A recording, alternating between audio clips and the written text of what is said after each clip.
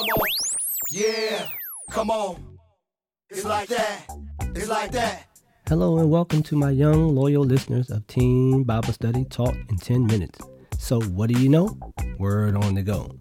This podcast is brought to you by and produced by Real Time with the Bennetts, where real talk happens all the time.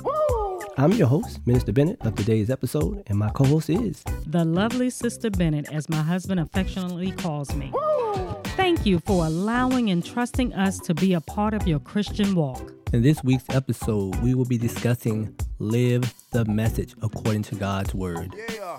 That's right. Come on. We are live in PNT Podcast Studio with another great lesson for another great week. We're going to be talking about living the message, so let's get right down to it. The world and the biblical meaning of live. To spend one's life in a particular way or under particular circumstances. We can find this also biblically in 2 Corinthians chapter 3, verses 2 through 3. You are our epistle written on our hearts, known and read by all men. Clearly you are an epistle of Christ, ministered by us, written not with ink, but by the Spirit of the living God, not on tablets of stone, but on tablets of flesh, that is, of the heart. This will probably be the single easiest lesson I've taught or talked about this year, but will be 3 times as hard for you to live. But it is truly something you need to learn and get to demonstrate to God that you're the person for the job. During my studies on this topic of being a living epistle, I came across this and I want to share it as a direct quote from Spirit Meat, a daily devotional in its entirety. A Christian has been defined severally by different people, different denominations, and culture to mean different things, but the definition of God is that a Christian is a living epistle among men. Abraham did not have a Bible in his days, but his life was an epistle that now became a portion of the present-day Bible. If God wants to possibly write another Bible, can your life be a good representation of the message of God to your generation and those of the future? It is time to stop playing religion and become a real Christian whose life is a reality of purpose and presence of God. Ask now for the power and the help of God to be a Christian indeed, an epistle to the world around you. It's talking about prayer. Pray for the wisdom to change. Any area where your life does not conform to the scripture shows the area you are playing religion. Stop being religious, rather become an epistle to your world. We can also see this in 1 Corinthians 6, 19 and 20. Do you not know that your bodies are temples of the Holy Spirit who is in you, whom you have received from God? You are not your own. You were bought at a price. Therefore, honor God with your bodies. These scriptures tell us once we give our lives to Christ, let's pause. This is a cart before the horse scenario. Think about this. Since Christ died well before we gave our life to him, did we really give it to him? Or did he buy it before he knew we were born? Slow down. The act of confessing is giving your life. But I want to put these scriptures in perspective, okay? I'm going to join the 2 ideas. We are, 1, acknowledging that we are sinners and need Christ. 2, we are accepting that he, being Christ, died to remove all sin from the world. And 3, believing by faith that God raised him, again being Christ, from the dead to have all power and ascended to the right hand of the Father. That's what we did when we gave our life to Christ. Jesus is sitting and watching to ensure he can collect on his investment into you to live as a witness and an example of having kinship with him in the family of God. See, when he bought us, he invested in us before we were born. So he's sitting and watching to make sure he gets a return on his investment. Let me untangle the confusion I may have caused and saying it in a way that you may get it. I'm going to break it down. I'm going to dumb it down for you. Yes, I said dumb. Not calling you dumb, I'm just going to break it all the way down. I want you to be able to get it, understand it, and then live it. Every parent has had the opportunity to say these famous words to their children. When you leave this house, you better act like you got some sense and home training because you represent us, meaning we represent our parents. We represent the name that we have. So therefore, our parents want us to live a life that tells people that we have home training, that we come from good stock. God is no different when he wants you to be a living epistle. Don't go nowhere. We'll be right back after this short break. We're back live in PNT Podcast Studio after that short break. We're going to talk about some practical ways to live the message. There are several ways to accomplish this, but I'm going to focus on using wisdom. The one thing Solomon asked for when he was granted one wish. Read it later. It's in the Old Testament, 1 Kings, 3rd chapter. Back to the lesson at hand. Wisdom, the soundness of an action or decision with regard to application of experience, knowledge, and good judgment. That sounds like living as a witness or living as an epistle for God. Yes, that's what wisdom does. Don't reinvent the wheel. Follow the master. Who's the master? Jesus Christ. Watch this. Paul used the word ambassador to describe God's representative. 2 Corinthians 5:20. Jesus was the one who lived it. Let's follow these classic exchanges. So basically, let's see how Jesus spoke to the people. Is it lawful for us to pay taxes to Caesar or not? He detected their trickery and said to them, show me a denarius, the dollar or the money. Whose likeness in inscription does it have? They said Caesar's. He said to them, then render to Caesar the things that Caesar's, and to God the things that are God. Luke 20 and 25. Jesus recognized when he was out there, being a living epistle, living the word, he was being challenged by the naysayers. He always directed them back to the scripture when he was challenged. That's wisdom. Let's take a look at this next exchange. The baptism of John was from what source? From heaven or from men? And they began reasoning among themselves, saying, if we say from heaven, he will say to us, then why did you not believe him? But if we say from men, we fear the people, for they will regard John as a prophet. And answering Jesus, they said, we do not know. Matthew 21:25-27. Here we find Jesus asking them a question to get them to ponder what they believe and what they don't believe. Let's look at this next one. But some of them said, he cast out demons by Beelzebub, the ruler of demons.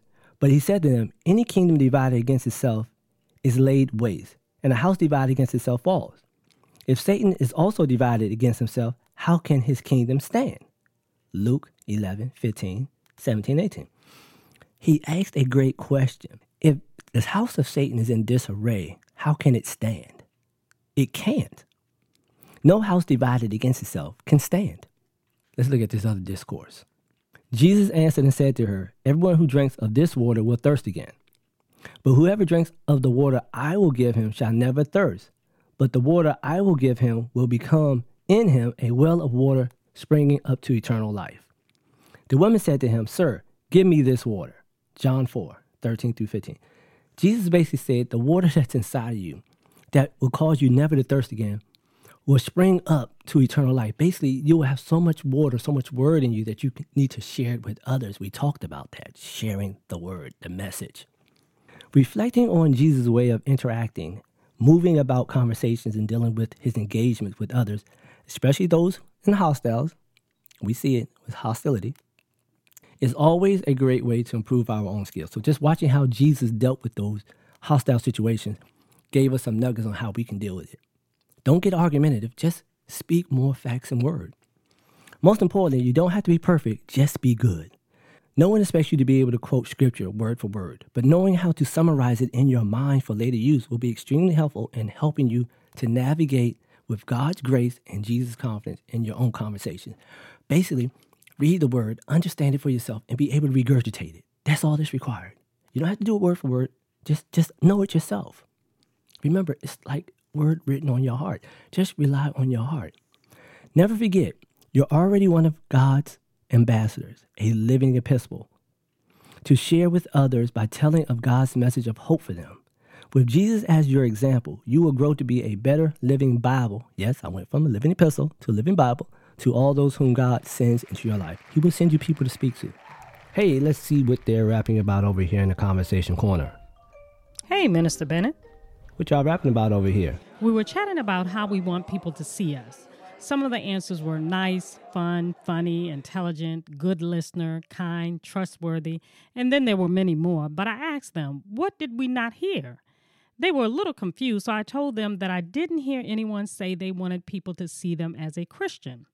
One spoke up and said, Miss Pam, that's a given. However, I had to correct them and say, no, it's never a given that you are a Christian, because if your life, your actions do not reflect it, why would I think you were a Christian?